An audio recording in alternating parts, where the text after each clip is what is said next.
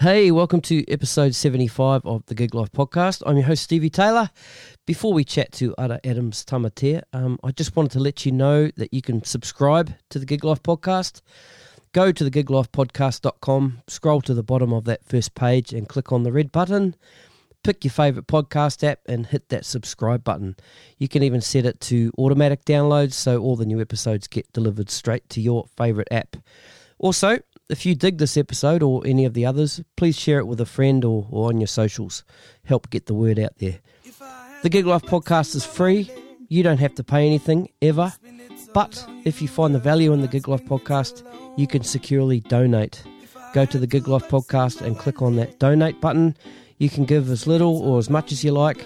Any donation made will go back into creating the great content for this podcast. Now, if you're into live Facebook shows and you like a good laugh, go check out the catch-up. Not the sauce, not the ketchup. Go check out the catch-up. The catch-up is a Facebook live show with just a couple of the bros, aka Josh Gage and Mr. Lavender, catching up, talking kaka, talking shit about all sorts of things, and get ready to have a laugh. So that features Josh Gage, genuine crack-up fella from Sydney, Ronnie Lavender, the crack-up bro on the Gold Coast, and Gino Hawkins, the bro that does all the tech stuff. The show was streamed live on a Sunday afternoon, but all their previous shows are there to watch on the Facebook page. So I'll put a link to the catch-up in the show notes of this episode, so go check that out. Okay, episode 75, Ara Adams-Tamatea. Here we go.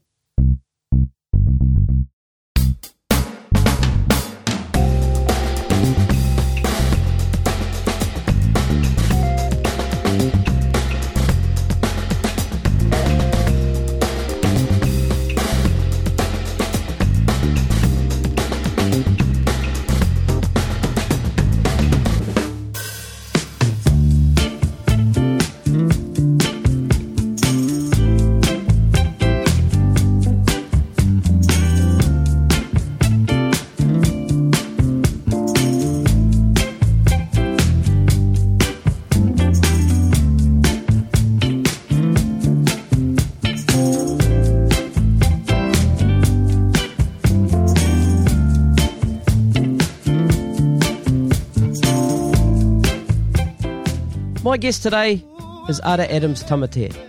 Ara is the bass player for New Zealand band LAB. Born in the Hutt Valley of New Zealand, growing up on the Kapiti coast, music was always around and bass was always the instrument for Ara. The backyard jams with the whānau, having to learn guitar for the local kapahaka group because he couldn't work out the actions, to seeing the Eagles' Hell Freezes Over concert and having that epiphany moment that this music thing was what he wanted to do with his life. A move to Hamilton to study at uni, playing in cover bands, which led him to joining Catch a Fire as full-time bass player and manager, to becoming a DJ, a promoter, and then just wanting to go back and playing bass again, which led him to stints with Magic Polder, 1814, Sons of Zion, Power, the Mali New Zealand All-Stars, and ultimately his home now, his vehicle, LAB. Ara is an incredible musician, a self-confessed music geek, a kind and humble man, and a real mean hang. It's all here, ladies and gentlemen, so please give a big hi to a big welcome to Ara Adams-Tamatea. Cheers.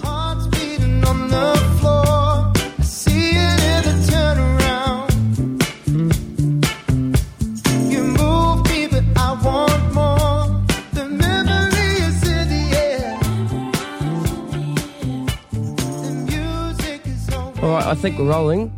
Welcome to the Gig Life podcast. Ara Adams-Tamatea. How you going, brother? Yeah, I'm good, thank you, bro. Yourself? Yeah, not too bad.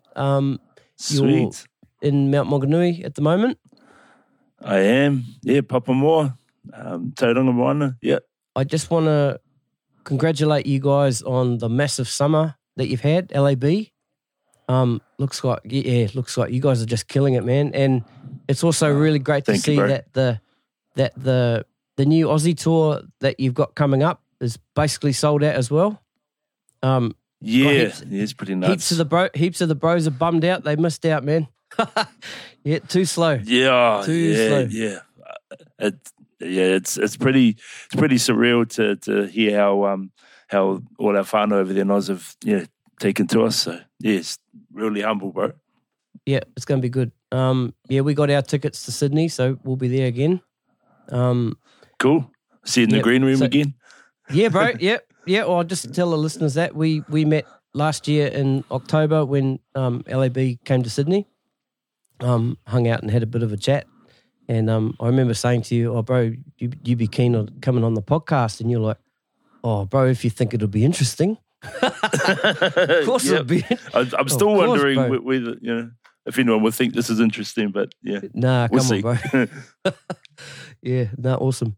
All right, bro. So, we just talked a bit about the massive LAB summer, and that's off the back of the new album LAB 3, which was released December 2019. That's the one, yep. Yep. Got done your facts, got your homework done, mate. Yeah, I've got to make it sound like I know what I'm talking about, eh? Yeah. All right. So before we talk a little bit more about how that sort of all that touring and stuff went down, what we usually do is roll it right back to the beginning, bro. How it all started for you, and a little bit of your upbringing and how all the music came into things, and so we'll do that now. Cool. So, bro, right. you're from Upper Hutt in the Wellington area. Yeah, born in Upper Hutt. Spent a lot of time. I was raised in the Wellington region as a whole. Spent a lot of my time out on the Kapiti coast, Paraparaumu. And then decided that when I got to the end of college that I wanted to get as far away from that place as I could, just, to find my own feet, and found myself in Hamilton. So, yeah. So back in Wellington or Kapiti coast, when did music start? Was music in the family? Yeah, it would have been from all the garage parties, basically, that I remember fondly as a kid. I used to love that whole scene of, all the uncles, all the aunties, my dad on guitar, or everyone on guitar, but I specifically remember seeing my dad on the guitar a lot. And, just the happiness. Obviously, everyone was drinking, everyone was having a great time, but that was kind of my first introduction, I suppose, to playing live. Was that garage scene and hearing songs that I never heard on the radio until years or decades later, but first hearing them in the garage. So what sort of stuff? Oh, mate. The man, stuff like Candida by Dawn, a lot of country stuff, actually. Just what was ever popular at the time. And, I remember them singing Mark Williams' Guess It Doesn't Matter Anymore remake that he did. Dawn Knocked 3 times. Obviously 10 guitars, just that whole feel-good, happy vibes, lots of Māoris in the garage singing at the top of their lungs. And, that would be my first memory of, bro, harmonies. And, it was always, I always had a positive experience with those vibes. I never saw anything bad or anything negative. So that was, it was just awesome. That's massive. So were you playing guitar or was it straight into bass straight away? I always wanted to play bass, bro. Okay. From like the age of 8. There were 3 main reasons that I put down to that. Ryan Monga from Arija was probably one of the biggest reasons why. When I heard him slap the bass, watching you, and I've had many conversations with Ryan about this.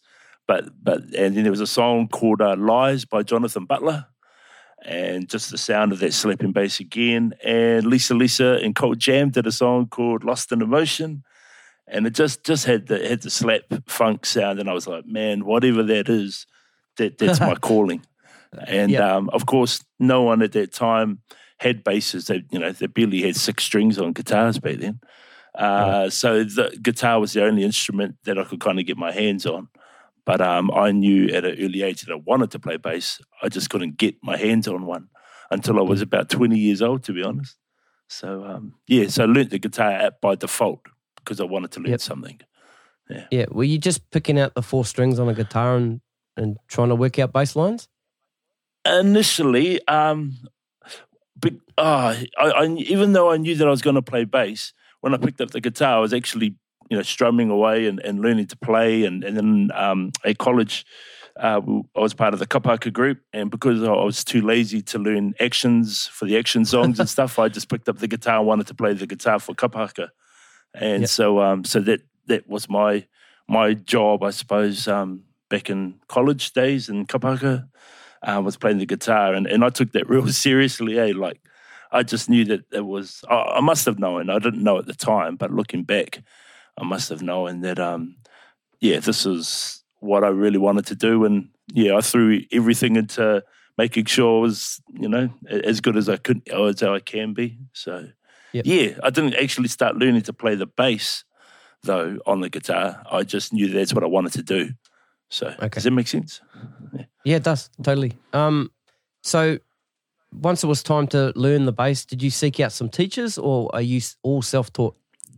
No, pretty much. Like, I knew by playing the chords and stuff to a whole bunch of, garage parties myself and kapaka, that I knew where the notes were on the bass. So when I did get my bass, I ended up making 3 tapes. Back in the days of tapes where you could, record your own blank tapes, and made 3 albums or, mixtapes of just songs that I wanted to learn on bass, and just try to, learn it by ear. And I didn't even have an amp. I just had a tape deck with headphones with a big coily bloody, lead from your headphones that went into the tape deck. And I sat there, man, I spent a minimum of 6 to 8 hours a day, and more, but, minimum of, a long time sitting at that tape deck, just listening to the bass notes and then trying to find them and realizing the patterns. And that's how I did it. When did you first start playing in bands? Yeah, about 6 months after I got my first bass. I threw myself into it. I was at university at the time, and I don't know how I passed, to be honest, because I was just so engrossed with learning this instrument. And it was about 6 months later, after getting my first bass, which was a $300 P-bass copy from Cash Converters, that I joined a band, and then that whole the dynamics that come along with being in that was something new to me again, because being a kapaka guitarist, you are the entire band when you play. Whereas, when you're a bass player, obviously you've got your role, you've got your part, and everyone else has got theirs. So it was cool. It was everything that I was looking for to learn. And I was just grateful to those early guys that put up with me overplaying and all that kind of stuff. Did you ever have the idea in your head that music is what you wanted to do for a living? Did you ever have that dream? There was a poignant moment. It was the 25th of November. It was 1996. I went to Western Springs. You got a date. You got a date and everything. Yeah, far out. It's burned into my head, mate. It was that's awesome. The day when Eagles Hell Freezes Over tour came to New Zealand. I was at Western Springs, my favourite band of all time, and just went to it, and it was just like it was that moment of clarity that that I just knew from then. It was like that's it. I was second year at university, so I still had to fumble through a third year in order to pass. But it was actually from that moment on that I realised that's what I've seen and what I've experienced and what I felt was the very thing that I've been chasing ever since. So man, that's massive. Yeah, and you got to see the Eagles again not too long ago, eh? Yeah. I saw them. I saw them 3 times in total now. So there was another gig that they did at Mount Smart here in New Zealand.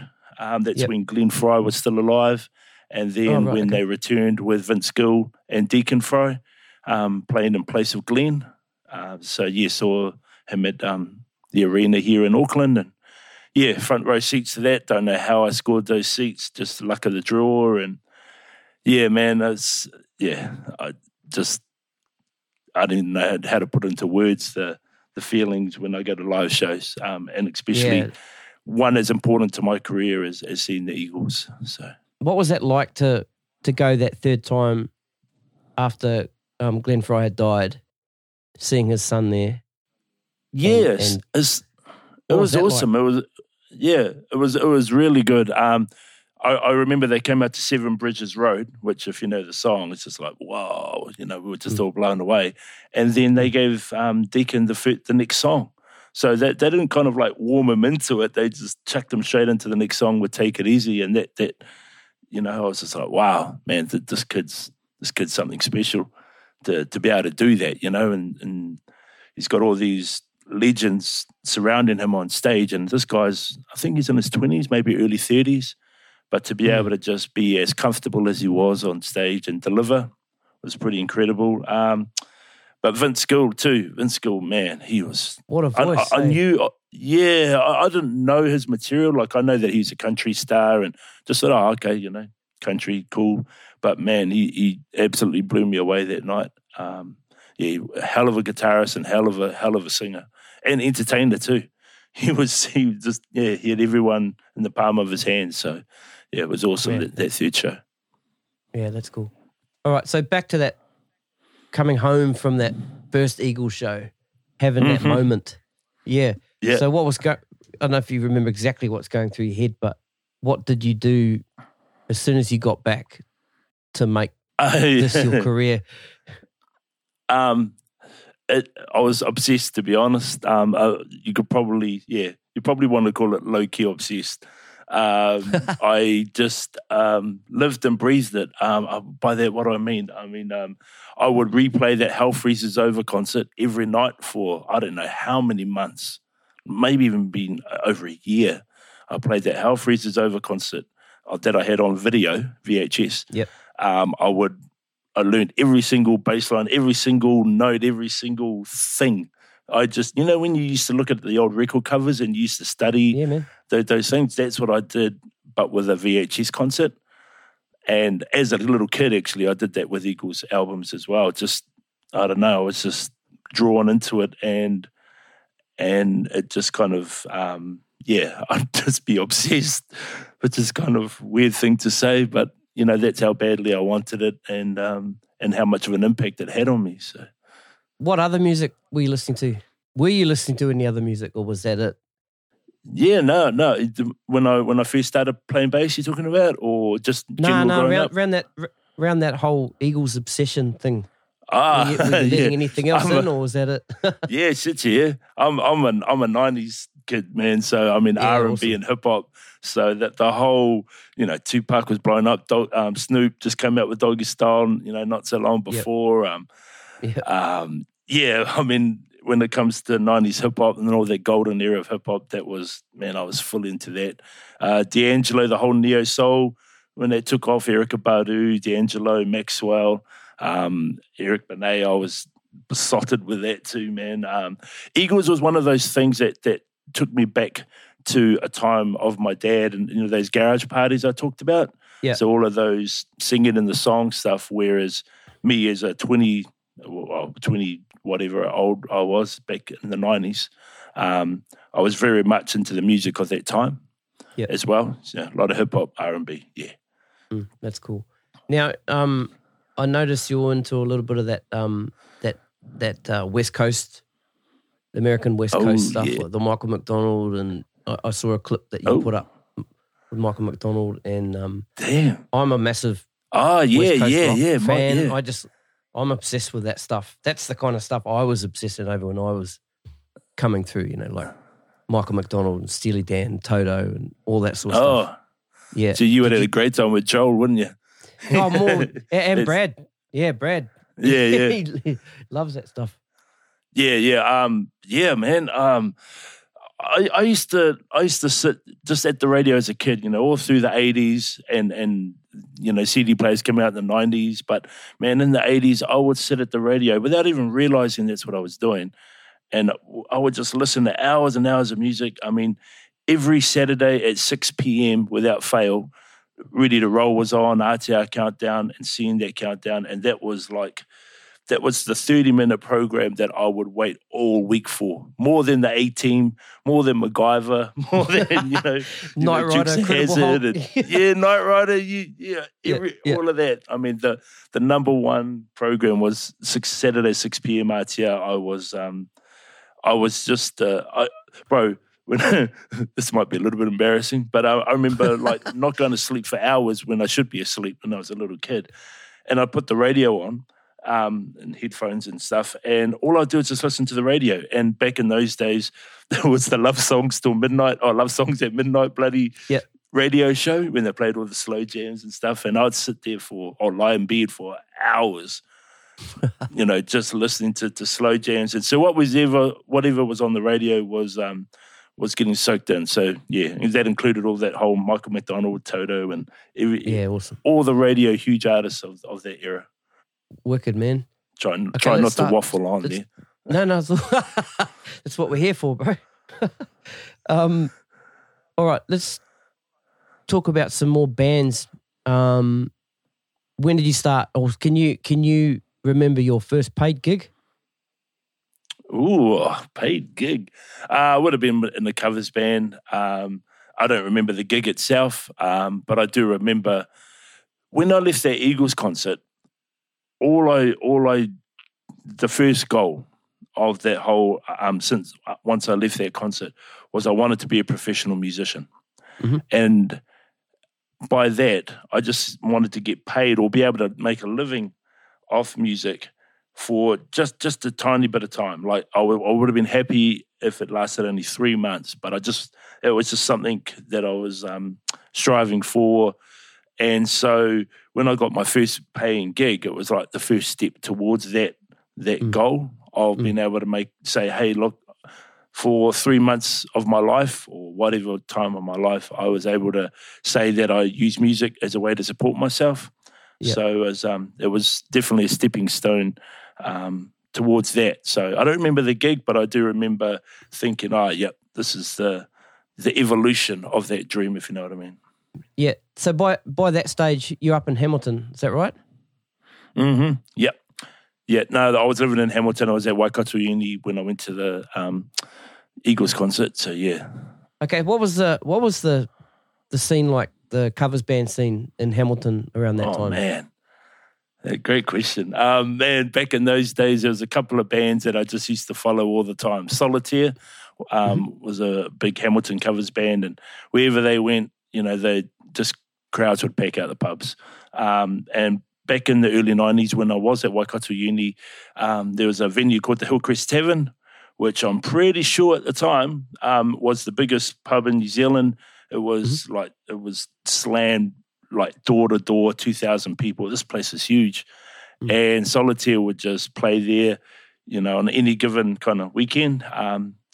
And that was the place. If you lived in Hamilton, everyone drank at the Hilly. It was just the hub of all kind of nightlife activity. And then when it closed, then everyone went into town, but everyone all started at the Hilly. So Solitaire, to answer your question, Solitaire, Nonoa, the Nonoa band, which is a family band. Just a side note, Lloyd Nonoa, he was the lead singer of that band, and he actually jammed with Toto in Japan. So there you go. Is that right? Yeah. He was, unfortunately, he died way too early.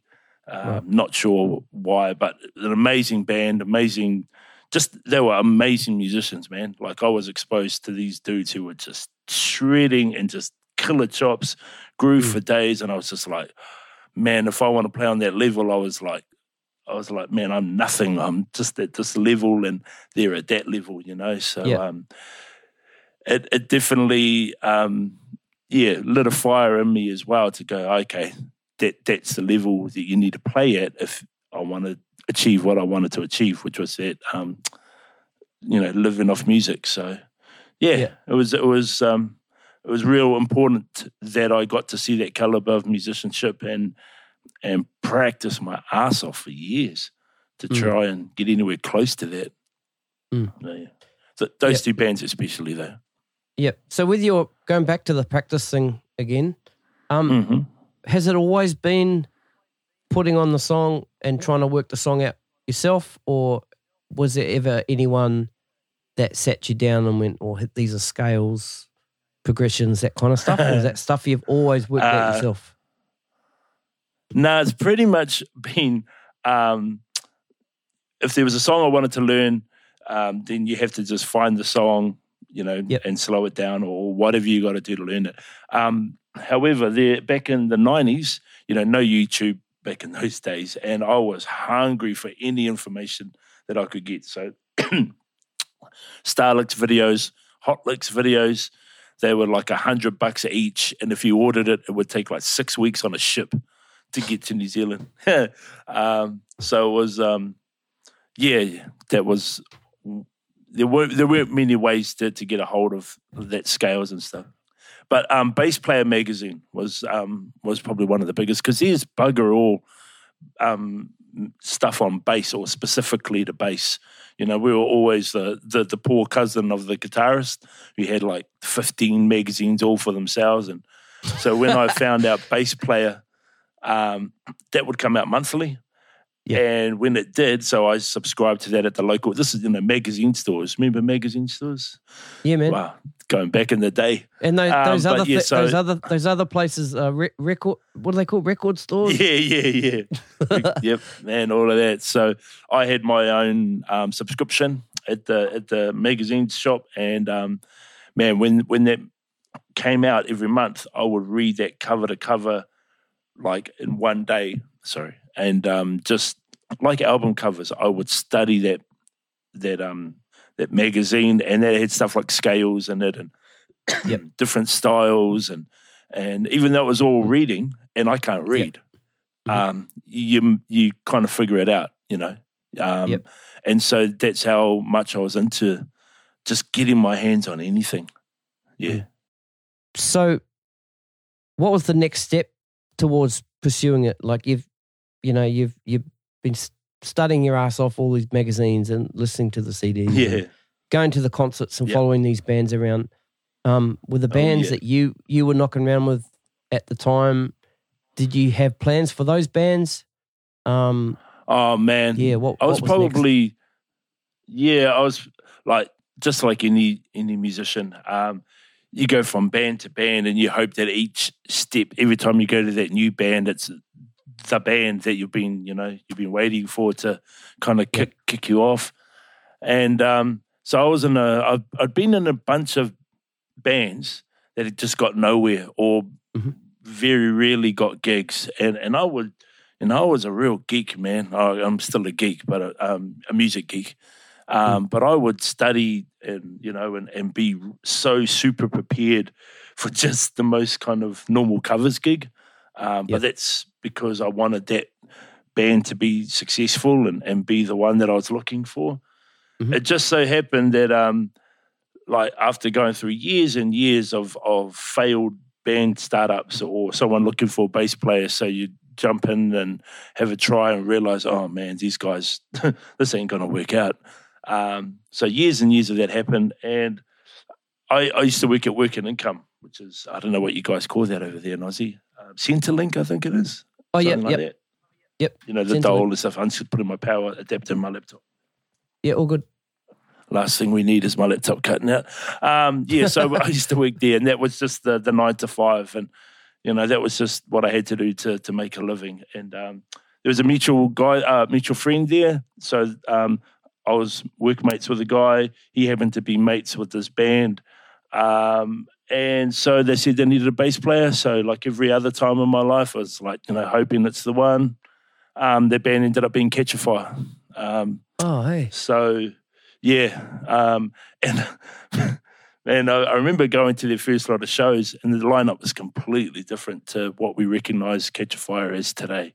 But I was like, oh my God, what is this band? So yeah, it went through a number of personnel changes behind the scenes, and you never know. You just never know, because at the time when I heard them, I'm like, this, but I'll give it a go, and yeah, I mean, how lucky I was to be in the right place, the right time, and just know the right person, because I didn't know the boys. I didn't know the band at all. It just happened to have a mutual friend who introduced me to them, and well, the rest is kind of history from there. So, yeah. I mean, we can go into that further, but I'll let you ask if you want to know that stuff, because it can kind of get a bit waffly. Definitely let's go into that, because that's like you said, that's a big, massive part of your story. So yeah, man. So this was you joined early 2000s. Is that right? 2001. Is that right? Yeah, be around there. It's kind of weird, because when I first started jamming with the bros, I maybe jammed with them for 6 months or something like that, and I don't even know if we did any gigs. But long story short, I do remember there being a time where I went, this band ain't gonna go anywhere. So I left that band like 2000 or 2001.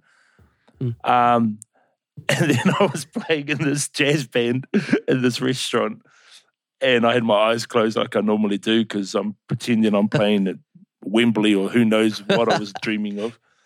And Logan, who's the lead singer of the band now, was in front of me, and he just said, and I remember that. And I think he said something like, "Oh, look, I don't know what happened, but I do remember that moment." And then not long after that, I got pulled in because they had a gig, but they didn't have a bass player for this one gig. They did have a bass player, but not for their gig. And so I went back to do a little rehearsal with them, for this gig that they had, because, man, I was all about getting the gigs. And, I remember that first hit out that we had. And we went through like 40 or 50 Bob Marley songs and UB40 songs and Peter Tosh songs. In like just a matter of hours. Like, we would just do, okay, what's the intro, what's the verse, chorus, outro, or bridge, outro, sweet, next one. And I was on a real roll thinking, holy shit, I somehow know all of these songs. Remember I was talking about the radio just kind of ingrained? Yeah, bro, yeah. I didn't even realize how much reggae that I actually knew, or how much information I retained.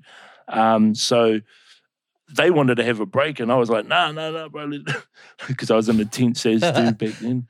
Let's keep smashing out these songs for this gig. And me being a real music geek, I wanted to be the best prepared as what I could be. And it was actually from that point on that the other bass player never came back. His name was Shocker, cool guy. And then that's when I came back to Catch a Fire full time. So there was that little time period there that I wasn't in the band.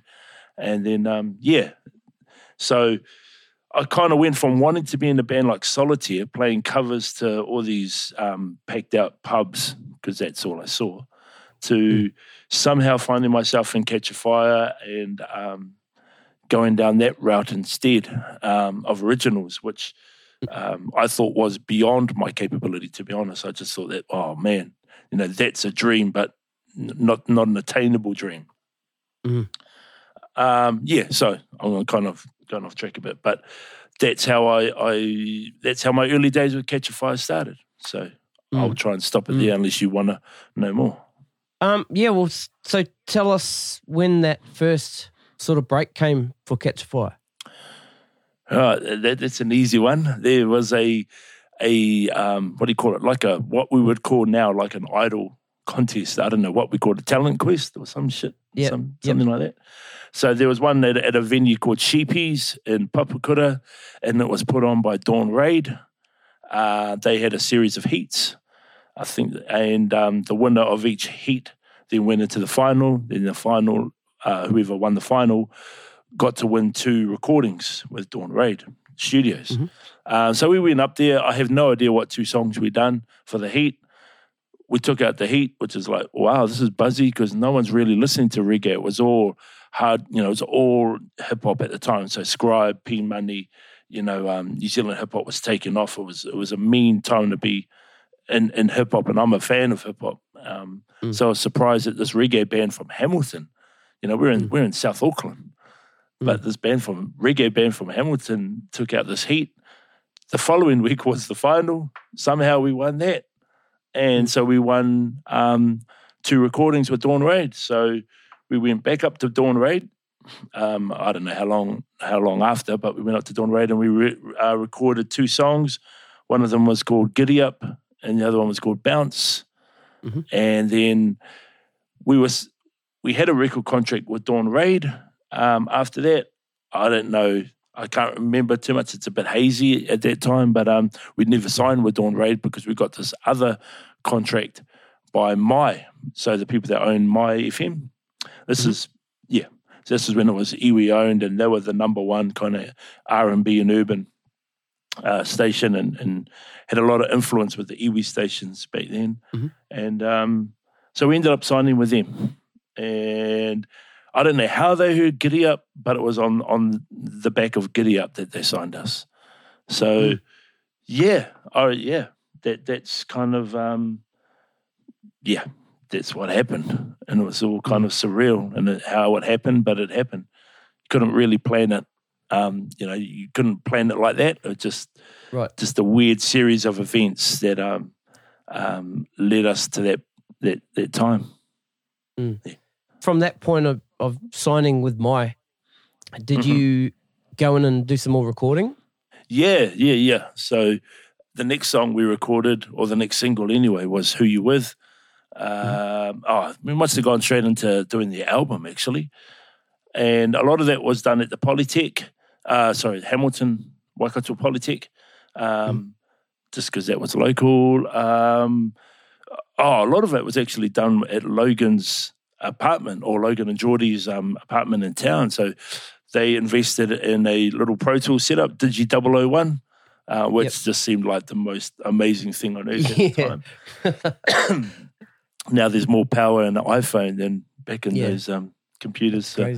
But so a lot of pre-production was done there, and Logan and Jordan, because they were living in their own apartment and had those gears, were just living and breathing, recording, and so between stuff that they'd done at home, and studio work, we were able to get that first album done. And was it touring straight after that? Like once that album released, what happened? Yeah, we were touring, or not touring. We in the midst of all of that happening, we were. Remember how I said we were playing like 4 hours or learning 40 to 50 UB40. So we were doing that every Friday or every Saturday, at least once a week. So I finally got my plate full. My cup was full with playing these gigs every week, and we were playing these 4-hour cover gigs, and they were just covers, strictly just covers, because no one knew us. We were just a covers band, and man, they were fun. It was awesome. And then once we kind of won that competition and started recording, then we'd put our songs in the set without people kind of realizing that they were originals, just to gauge and see how the reaction was to it. But once put it on My FM, obviously, all the iwi stations also picked it up because they had a lot of influence with them. And so it was just a natural progression. Even though we were still playing 4-hour covers gigs, we were now playing 4-hour gigs, mostly made up of covers, but then made up with the 12 or 13 songs that we had on the first album as well. So it wasn't, just touring the album as such. It was just doing 4-hour gigs, which included the album. Right. So, right. You stayed with the band until 2007? Yeah, you've done some homework. Yeah. In between 2001, 2007, how many gigs you reckon you did? How often were you playing? When did the big tours kick off? It's really hard to. There was no fine line drawn between the covers gigs and the originals gigs. It wasn't so much big tours that was happening. What happened was we were going on more so the big festivals, like Soundsplash, like Parihaka, to name a few, and a Rhythm and Vine. Big Day Out. We've done Big Day Out. We've done Rhythm and Vines. It was. But we carried on doing those kind of 4-hour shows pretty much through to when I finished up in 2007. yeah, obviously we had more original material because we had 2 albums out by the time I left. Yep. And I was also there for some of the third album as well. So the boys had written stuff. So we'd trial some of the third album songs too at the gigs up until I departed in 2007. So yeah, we never toured New Zealand like in the traditional sense. It was always those kind of 4-hour gigs, and that's what we prided ourselves on. Right. Yeah, working hard and over-delivering the product. So yeah. Yeah, that's cool. That was just the way we decided to do things. Yeah, and you took on the manager's role. Oh God, yep, yeah. Remember me telling you I was? No. It was just, remember how I said I was like, super intense and being a real geek of So I just wanted to just throw myself as much as I could into it, and so I took on the management role of Catch a Fire through pretty much from 2002. Asked my missus at the time. Well, she's still my missus too, by the way. Yeah, gotcha. To my left, so I just got to. Yeah. So she took a leap of faith and said, "Okay, you can, leave work." Basically, because I was going to get fired anyway. Right. We put a phone line in, and and the rest was history. I started making calls to pubs and venues, and it kind of happened where I was paying the wages or looking after the money and finding the gigs and stuff like that. The reason why I kind of went, oh God, with the management is I was probably too OCD on it, and if I'm being honest, it was the reason why I had to end up leaving Catch a Fire. Okay. Because I didn't know how to, because it was new. This whole musical journey was new to everyone in the band. And so I wanted it to be successful as much as I can, or as much as I could see it. But of course, there's creative differences with people. And how do I say this? When you're the manager of your friends, you end up becoming like the guy that's always telling them, what time to get up, what time to hop in the van, we're doing this and we're doing that. And I think that just wore away on them, and it definitely had its toll on me, telling my mates what to do all the time. So our friendships really got worn down to nothing, where they were hating me and I was hating them, which is a shame because I never left the band because I couldn't play bass. I left the band because I didn't know how to balance. Well, really, I should have just not managed the band from a certain time, but I couldn't see that at that time. So the only way I could get my happiness back, I felt, was to leave the band. So, man, that went a bit dark and a bit dreary. No, all good. Sorry about that. No, man, it's part of your story. I think it's cool to talk about it as long as you're comfortable talking about it, bro. No, I'm all good. Oh, sweet. I'm in constant contact with the boys. So everything's all good now. Time heals. So we're all mates, and I realise now the what I did wasn't the best thing I could have done, but I was young. I was learning, how to handle different things, and I just didn't do it. I just had to leave, unfortunately, to kind of learn those lessons. So, all is good now, obviously. Oh, that's good. Okay, so once that sort of ended up, did you take yourself away from music, break away from it, or did you just get straight back into something else? Nah, it was just I've been stayed in the music industry. So as soon as I left the band, I thought, because I was managing the band, obviously, as well as playing, I thought when I chucked everything in, that all my connections with Catch a Fire would have also been cut. Okay. I've been so fortunate that the boys kept me on in another role in the background. So they basically were paying me a wage, even though I wasn't playing in the band. I was doing some other managerial stuff for them, and still to this day, I do that for them. So, man, I owe Catch a Fire a crap load. for getting me through financially through those tough times. Oh, man, awesome. What else did I do? I helped. Here's a weird little thing. I ended up helping Michelle Corder for a few months with their band Corder, who were blowing up. Obviously, never realising that year's time, Brad and Stu and I would be in the band together. That didn't last long. I needed to get away from that for the same reason that I needed to get away from Catch a Fire. I didn't want to be in a position where I'm mates with my bros, but then I'm telling them what to do.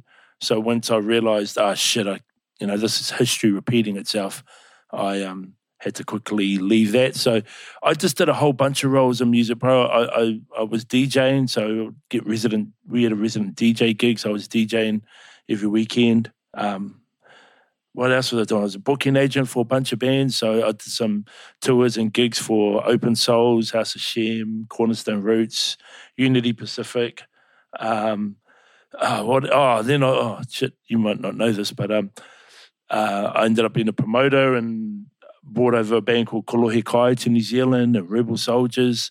So I was the first one to tour them. And I was kind of just bouncing around in a whole bunch of different roles, but they were all within the music industry. I haven't had a job, like a one that supports my family outside the music industry since 2002. So I've been super blessed to congratulations. Still be massive. Here. Yeah, it's crazy. I mean, remember, I only wanted to do this for 3 months. I would have been happy with 3 months. Yeah. And now we're going on 18 years and knock on wood that it, carries on a bit longer. Yeah. You also played a bit with 1814, Sons of Zion. Yeah. Yeah. Just on Sons of Zion, Harlan McKenzie, you were playing with Harlan in the band? Yeah, with Harlan. Yeah. Yeah, well, Harlan's from Masterton. And he was we didn't know each other in Masterton, but I used to go to Makota College, and I was in a band that was in the Smoke Free Rock Quest, and Harlan used to go to Wairarapa College, and he was in a band at the Rock Quest, and both our bands got through to regionals and played the I think it was a regional finals at the State Theatre in Wellington, and I got the video somewhere, and man, he was a real prodigy back then, just he's an incredible guitarist now, but just back then, he was killing it, man. Yeah, oh man, he's such a good guy too. He's such a cool guy to hang out with on the road. As you say, killer guitarist and just killer muso. So yeah. I don't know who was from down those ways though. Now, what were you doing when the LAB gig came along? How did that come about? Yep. Remember how I said this is kind of history repeating itself all over again. But so there was a moment. I'm gonna go back just a little bit further to give it some context. In 2012, I realized I'd been doing this whole booking agent and promoter and DJ and just all these other roles. And then I realized in June of 2012, I get it now. All I want to do is play. So then all of a sudden I realized what I wanted to do, because I was kind of doing a whole bunch of roles, not really, I was convincing myself that's what I wanted to do, but really I was just lying to myself. So I had one of those kind of moments where I realized, you need to get back on playing bass and get back on stage. So from that point on in 2012, I basically just became obsessed again with wanting to get my chops up and surround myself with people who might give me opportunities and stuff. So I'd done a few stints with Magic Polder. I owe a lot to her and her family, her father, who threw a whole bunch of New Zealand gigs my way. And then one day he rang up out of the blue and goes, "Hey, what are you doing next week?" And I was going, I don't know, nothing really. Do you want to go to LA? I was like, yep, sweet. So just like that. I didn't know how this was all going to happen, but long story short, he needed someone to go over to LA to play bass for his daughter Magic, who had a festival slot at a big festival over in America called Reggae on the River, which is one of the longest serving reggae festivals in the world. Mm-hmm. And the band that she had in America, their bass player couldn't do it. So, so I got that phone call and I went, wow, finally I'm kind of back where I wanted to be.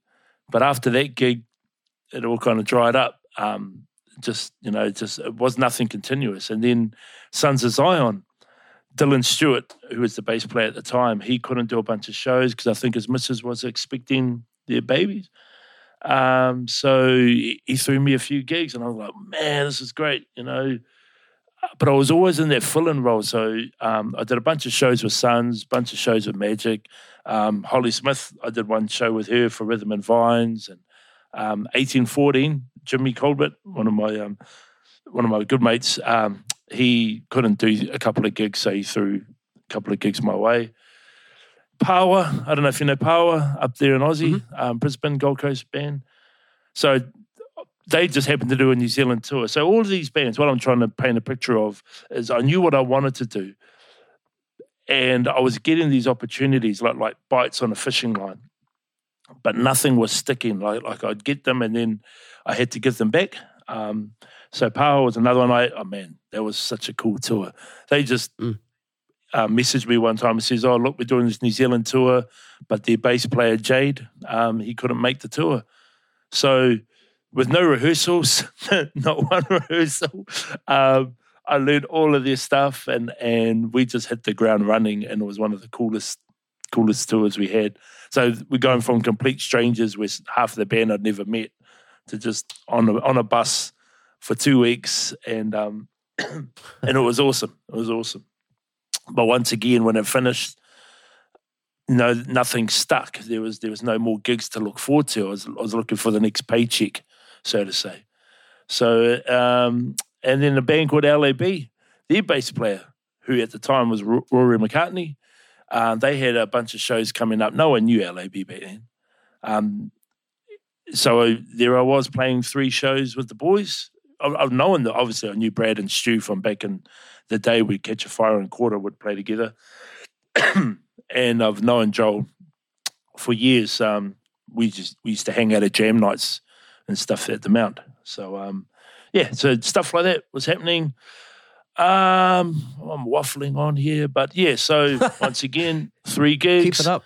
And so I used to dream. I was just so like in my mind, I was like, man, I want this so bad. I knew where I wanted to be. I knew where I wanted to go, but I had no vehicle to get there. I had no group to get me where I wanted, but I wanted it so bad. So it's one of the most frustrating feelings to know what you want to do, but unsure of what's going to get me there. And so you're looking for the next... Oh, then I heard Sons of Zion. Sorry, on another note, Dylan left the band. And I was like, finally, this might be my chance, since I've done a few gigs with him. But that didn't eventuate, obviously. So it was kind of like, man, when is this ever going to happen? So you always question, you always doubt yourself. But what I'm trying to say is that I never lost faith in the fact that it would happen. But man, was it hella frustrating for years, thinking that, okay, I'm in 1814, sweet, this is going to be the thing that kicks it off. Nah. Oh, Sons of Zion, sweet, kicks it. Nah. So everything kind of just never kicked off. End of 2016, I'm going to go off on a tangent again. Hope you don't mind. Not at all. There was a project called the Mali New Zealand All Stars, and I'd seen this lineup back in June, and so I saw all of these artists. Annie. No, not Annie on that one. She came later, but anyway, a whole bunch of artists, and I was like, man, how come I wasn't? I would love to be in a part of this.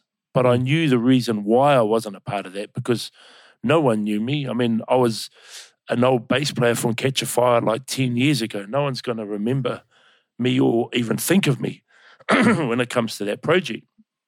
I find out later that Fran Corder, who's a good friend of mine, was the bass player, and I'm like, wow, that makes a shitload of sense.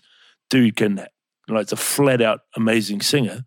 Yeah. And he could flat out play the bass. So that makes sense that he's the bass player for that project. Okay, so what happened from there on in is that Joel got a part of that project. I wasn't in LAB at the time. Joel was in LAB and got in the project. And the drummer for that project happens to live in Tauranga as well. Paul Russell. He used to play in Super Groove as well as many other bands. Yep. So I said, oh, man, I'll help you guys if you want. You know, we can have a jam and I'll help you guys by playing the bass and those Bob Marley songs that you guys have got to learn, because they're not too familiar with that music. Whereas my background with Catch a Fire and playing 40, 50 Bob Marley songs, man, I was ready to go. So, so I'm trying to fast forward this on. So I had a jam with the boys. That was cool. Wish them all the best of luck. They ended up doing a TV appearance a week before the first show, a week before their first rehearsals and then the first show. They find out that they don't have a bass player because Fran didn't want to play bass and sing lead at the same time. Every other person on their project says, no, I'm not playing reggae bass. No, because I don't know the reason why, but they had no bass player. Joel mentioned to the promoter, hey, there's a guy in Tauranga, ex-Catch a Fire, he'd be keen as, you don't even have to pay him. And he was right. So I got involved with that project by just being in the right place, right time. And so I felt like, I'd finally I've got some traction. I've got some headway into where I wanted to be. And so that Christmas and that I was doing those shows with Marley All-Stars. Oh, God, that was, man, you can cut all this out, bro. Was just way too long. I'm not cutting anything. Right. But, so those shows were limited. Those shows were numbered because everyone else was, they had their own bands, whether it's Catch a Fire or Black Seeds or, they were all part of a bigger project, except for me. So there I am again. Just my man, shit, I want this so bad. So what happened next? I won't go into the finer details of how I got into LAB, but the next chapter of that story is the fact that I had a meeting with Joel on a Wednesday in March at our local pub over a beer. I kind of had an inkling as to what was going to go down just based upon messages leading up to that point. So that was a night, and on Sunday night I was in Wellington with the boys, with Joel, Brad, and Stu. And then so we got there Sunday night to record first thing Monday morning. And so I wasn't in LAB, but I knew that they needed a bass player. So they were in there to carry on recording their first album. The next day, you were in there as what you thought as a session bass player. Well, I knew they needed a full-time bass player. Okay. I didn't want to be a session bass player, but I knew if I stuffed it up that it's probably all it would be. So I treated it really much like a it was an audition, and normally I'd kind of you do an audition like on a live gig, whereas this is a studio gig. They're recording their album. And normally you've got your band kind of locked in when you because they've already recorded. They'd already recorded Starry Eyes and Ain't No Use. So they'd already started the first album. And then I got in there. The first day we recorded Jimmy, but then we actually scrapped it. It just wasn't going in the direction that. It just didn't sound right. Long story short, so I was like, damn, shit. Man, this isn't going well if we've just wasted a whole day recording. Shit. Because, obviously I'm just trying to do my best and secure a spot. The next day, Tuesday, we recorded She's Gone, which is the first track of album 1. Yep. And the rest is kind of history. I remember that recording session quite vividly, and hearing the magic in the recording and the chemistry between, because Joel, Brad and myself, we tracked that live, that whole song. So, yeah, we felt there was a good vibe, there's a good energy in the room, and I knew I'd put my best foot forward to prove that I'm the right person to be in this band. And so that was a long story to get to that point, which was that was kind of when I became a member, I suppose, of LAB. So was there? You should ask them too, because I'm not sure when they said I was a member. No, all good. Was there a conversation had? Like, okay, bro, you're in the band? Yeah, or was it just, was. Or was but it just like, turn up on Monday, do the same thing? It was like they. It wasn't early in the piece. It was like after the album had been done, and we'd already handed the masters over and stuff like that. That conversation there, it was said, but it was kind of, there was a feeling of, because I'd already done by that stage live gigs with them. So kind of like a whole year had basically gone by before that was ever verbalized. But the feeling was there for quite some time before that. It's like, because the first lot of recordings went so well, and then we just got a roll on. We just had a good chemistry when it came time to recording, and it just happened. We would jam in the studio. We would drink a little bit too much at times in the studio, and obviously, all your feelings come out when you're drinking.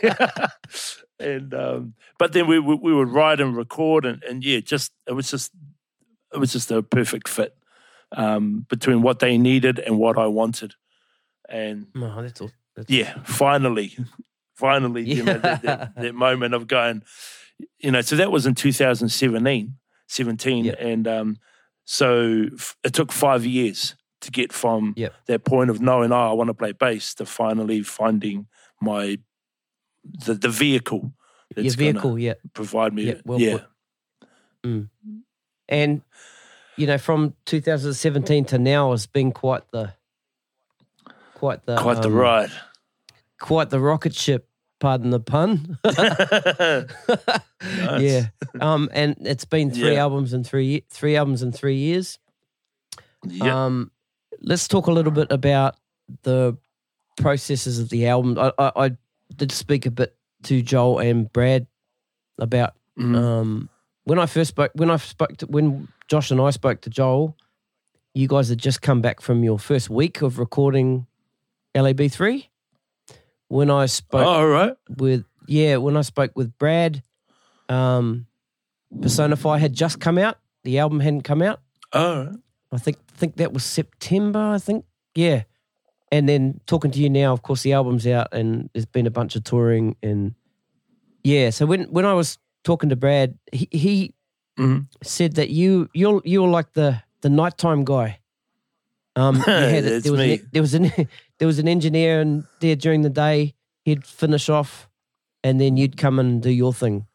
So what was what was your role there? Were you coming in and like comping takes and that kind of thing, or were you coming in and playing your parts, or just creating things? Or I just learned enough, and really I'm no Pro Tools guy, but I learned enough to be able to still carry on our recording sessions when Lee Preble, the owner of the studio, so when he goes home at 6, we can still function and we can still record and we can still lay down ideas, and so we'll do whatever's required really, in terms of any recordings and stuff.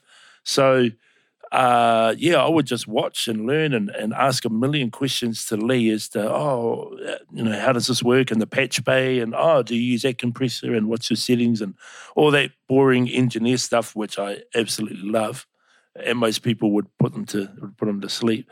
And the other kind of role I did, which Brad allowed me to do, like it let me just kind of screw around and play around with ideas. And often while the boys were sleeping, I would always have ideas, but didn't want to put them down on recording while the guys were awake in case they were really shit ideas, because, more times than not, they probably were shit. So in the second album especially, I got to experiment with a whole bunch of ideas and plugins and just explore. Just explore these ideas. And Brad was cool with letting me do that, because he's the main producer of all the albums. And if it sounded good, he would keep them. And if they sounded shit, he would scrap them. And more often than not, a lot of what I thought was a good idea either was kept or it led to what would become the final version of the song. I'm only talking little things like what Brad would put together would be 80-90% of the song, but then I would come along and have some fun and just try and put the icing on the cake, so to say. It's hopefully the best way I can explain it. Yeah, makes sense. For me, I think with LAB3, I think the electric bass, your electric bass playing is more predominant in that album than the first two. I believe this is what I can hear. Did you go into the third album thinking a different way about how you're going to play the bass on that album, on how you're going to play these songs? Not at all. So with album number 3, there's no Moog bass, there's no synth bass. Whereas on album 2 and on album 1, there was, I'd never touched a Moog bass before album 1 in my life. So when I touched this instrument, I was like, oh my God, there's Zap Roger. There's, there's all these bass sounds that I've grown up with. So I was exploring that world of bass sounds that I grew up with as a kid. So what I'm trying to say, so in album 2, that was kind of another, with Fashion Dread especially, there was, a lot of Moog work. And I'm no bass player, man. I'm no synth player. I'm just a bass player whacking away on these keys. And it was hella fun. With the third album, it was just a complete blank slate, just what was needed for the songs. Because we went in there pretty much, actually, I can't even remember. I don't think there's one song. Only Heat. Heat was the only song where we kind of had the seed of the song prior to actually putting it down on recording. Every other song was just written in the studio at the time, and the songs that we were writing required electric bass guitar, and so it pretty much chose itself. It was not that we had a conscious thought to not do the Moog. It was just more of a, oh man, this song's sounding like this, and we're going to take it in that direction. So therefore, I'll grab this bass, because I used 3 basses, I think, on that album. So yeah. Okay. What were those 3 basses? So you got a Sadowski. Oh yeah, it's my main live bass. Yeah. So, my number one kind of recording studio bass is my Steinberger bass. So all the reggae stuff, a lot of album 1 has got, it just records so good. It's got flat wound strings on it from when I was playing it in Catch-A-Fire still. So the strings must be about 15 years old. The Steinberger bass sounds so thick, yet it still cuts through the mix. It's kind of a weird to be able to have both of those characteristics. So yeah, but when it comes to reggae stuff, man, that is my number 1 bass. So yeah, a lot of reggae songs on that one. I used the 73 Fender Jazz with flat wounds again. So that's what I did. Like In the Air, all of those real 70s nostalgia type tracks like Lover Jane, where it had that real, like I said, old school throwback. I use that bass because, that's a 1973 jazz, and that's what musicians of that era were recording with. So it just made sense to me.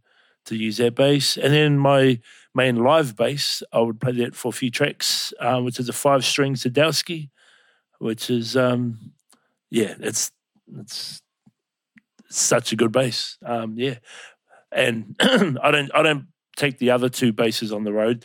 In fact, they're still in the studio now. I left them there after album 3 because we knew we were going big for album 4. So I just left them at the studio and said to Lee, "Go nuts, bro. Use them if you need to use them for any other acts coming through." And yeah, so that's my bass geek talk right there. Yeah, I've got a lot of bass player listeners, and I'm a bit of a bass player, but not much. No, I see that bass hanging behind you. Oh yeah, that's my jazz. That's my jazz bass. Cool. Right, let's talk a little bit about touring of album 3. Mm-hmm. Or maybe, before that, when LAB 3 dropped, how was the initial reaction? And what was the expectation? I know there would have been a fair bit of hype. Because LAB was pretty. LAB 2 was pretty cool. I know me and the bros here, we were really looking forward to it, and it definitely didn't disappoint. Yeah, so how was the vibe in New Zealand when it dropped?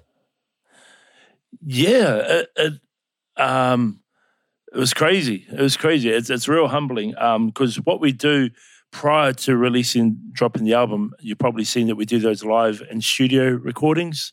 RNZ videos. Yep. So that's become a thing now that we kind of go there the week of, or not long before we drop the whole album, and then it's just become a thing now. So the reaction to those videos and those new songs that people haven't heard was really humbling. I think the first song that we released was In the Year before my brain's a little bit sketchy, but I'm not sure what came out first, the live recording or the official video for In the Ear. And this is prior to the album dropping. Mm. So, but the Radio New Zealand, the live one I'm talking about in studio, got so much. Oh yeah, I wasn't even in the country. I remember that now. Right. It got so much traction and feedback. It's real humbling, bro. I try not to. I get a little bit kerfuffled with my words when it comes to talking about our music and stuff, just because it's. Well, you're proud. You're proud of it, bro. You should be. Like, it's awesome. Straight up, it's just bloody good music. Appreciate it, bro. We didn't we were proud of the album. I know that I was super proud of the album. In terms of expectations, we just wanted it to just be liked, I suppose, or have our fan base who, from album 1 and album 2 go, "Oh man, this is cool. We like album 3 as much as we like album 1 and album 2. That was my expectation. Mm. The reality, though, is that it's just gone way beyond that. Like it's, the numbers and the stats show that a lot more people are listening, and it's crazy. It's really crazy and humbling and all that kind of stuff that I've said 1,000 times. So, didn't really have any expectation other than to just. The only expectation I would have was that I just wanted us to just grow and be and what am I trying to say? Just there's potential within this band. We haven't reached the potential yet. Yeah. So I just wanted the album 3 to be the next step in that journey. Yep. Like I still believe we haven't written our best song yet. And I still think that we've got a better album in us. Awesome. And is album 3 a step in the right direction based on what you've heard in album 1 and 2? Well, every listener can have their opinion on that, but internally, excuse me, we're real proud of the sound and the music that was on album 3. It burnt us out, man. We were so mentally fatigued and drained after finishing that album. It was. We couldn't listen to that album for like a month after it had been finished because of just how much blood, sweat, and tears and your mental energy goes into making it just right. Yeah. But no, hugely satisfied and proud of that album, bro. Is album 4 coming? Yeah. Yep. We go into the studio. It's the 3rd of March. We're in there on the 31st of March. So 28 days, 4 weeks. We will be in studio with no idea of what we're going to do. We're going to turn up. We're going to get Uber Eats, or Joel's going to cook a mean feed because he loves to cook and I love to eat. And we are just frothing at the bit to get in there. But we don't know what's going to happen. And that it's huge excitement and it's quite dangerous, if you know what I mean. Like, man, going into a studio to record an album and you don't even know, we don't know what's going to happen. And that's what I love about this band, is that we can just take a spark in whatever direction Brad wants to take the idea in, and then we all just jump on it and stoke the fire, press record, go home at the end of the week going, man, where did that come from? That's one of my favorite things. And will that? But it should be out the end of the year. Sorry, the end of the year again. See, it's 4 albums, 4 years. Yeah, man, awesome. Yeah. Can't wait. Yeah.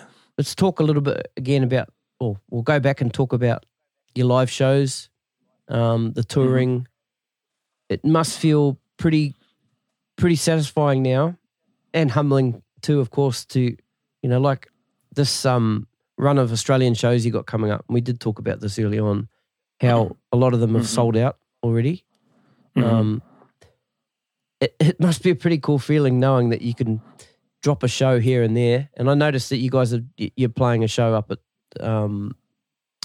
Power Station and also in Hamilton. In Hamilton. Yep. Yeah. No doubt those shows will probably sell out. I hope so. But yeah. The response on social media of those 2 shows has been, it's so crazy. It's when I heard that we were going to release shows today on our messenger thread, I went, oh shit, here comes, just the all the messages, and you were cool because we were messaging about this, but I knew that it was just, I get so many messages, I actually can't keep up, and I'm just the bass player in the band, so I'd hate to see what Joel's and Brad's messenger box looks like, because it would be, you'd need a full-time person. Now they call you Mr. Gadget. Oh, do they? Yeah. Is that from Brad or Joel, is it? Yeah, no, that was Joel. Why do they call you Mr. Gadget? I like gadgets. I like thinking of the most. I like seeing a problem, and I love solution solving. Yep. I love to solve, not solution solving, problem solving. So, and I often do that with, if we just bought this bit of gear and we hooked it up to that bit of gear, and then that would be able to do all of these things that, and Joel is, I would call him the opposite. He's the purist. So he's all about guitar, lead, and amp.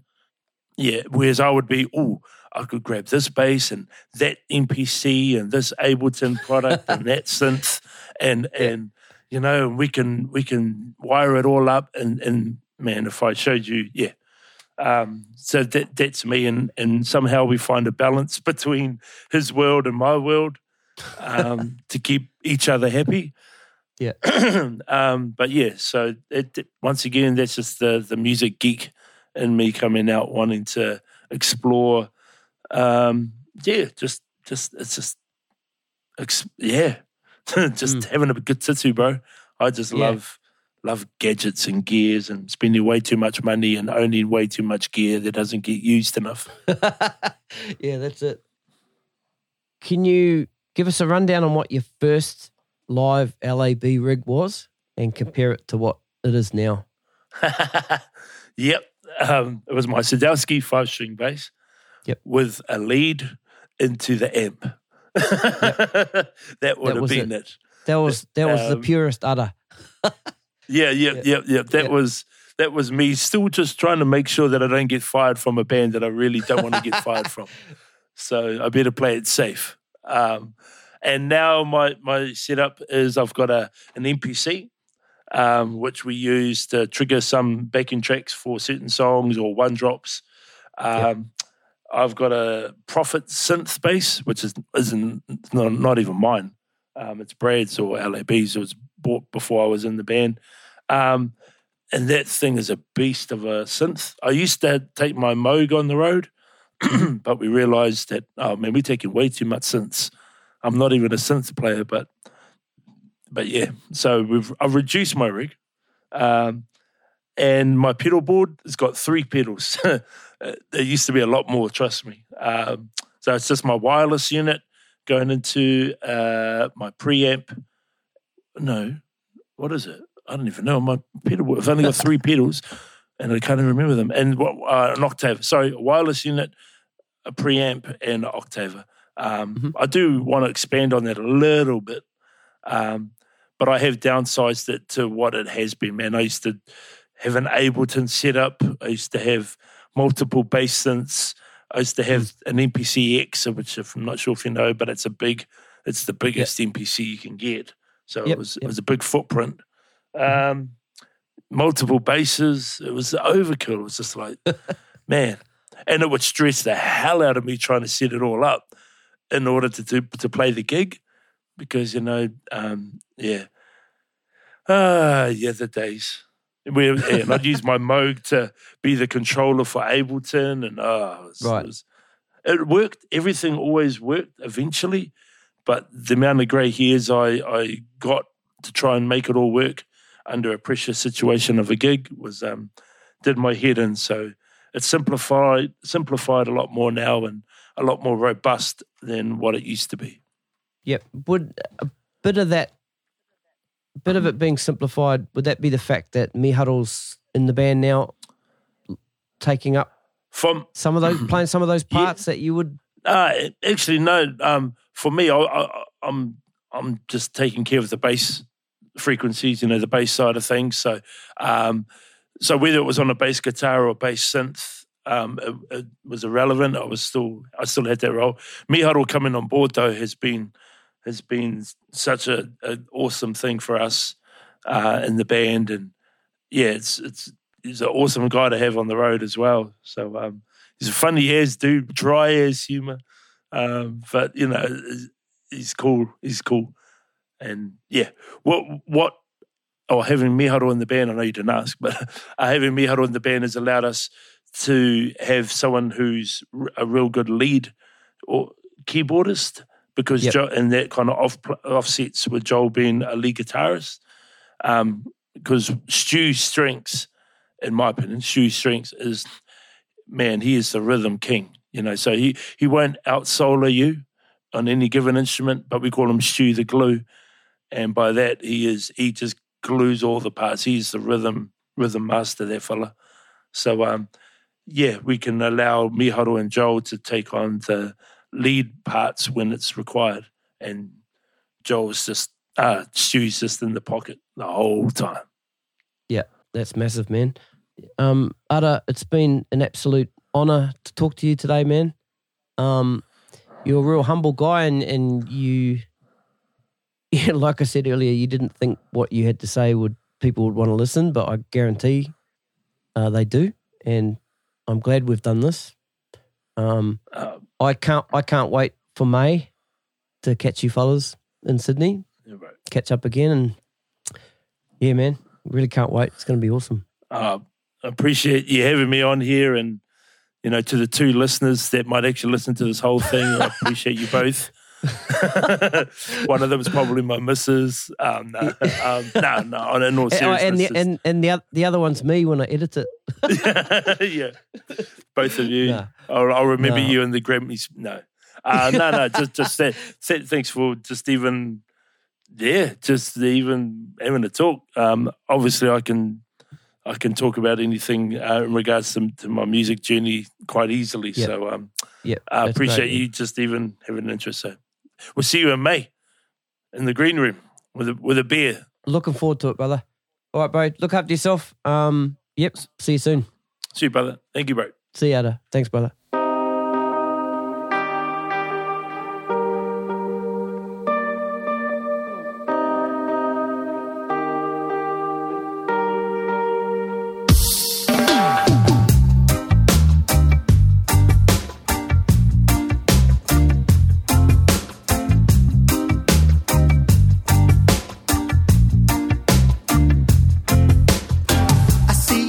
screens surrounding me, a distant dream, that's where I wanna be. Wake up every day to keep me in the race. Now I know what it means, gotta make my way. Working so hard just to get to you. Fortune and fame I'll see through. And now it's in your head, already said. So now you're with the crew, oh tell me the shadows. Who am I to walk in your fame? Only one step when I walk behind. Now I realize the game in the shadows. So I know.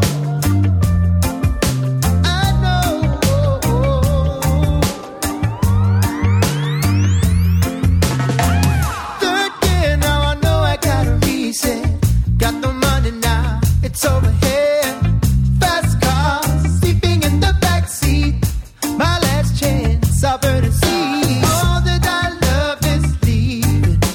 Gotta get back that feeling. And now we realize he's out of time. A man with a plan, but none in the shadows. Who am I? I walked in the fame. Give another chance, keep me in the game. Oh, I can't pay my way in your shadow. Who am I? I walked in the fame. Give another chance, keep me in the game. Oh, I can't pay my way in the shadows. I know. So I know.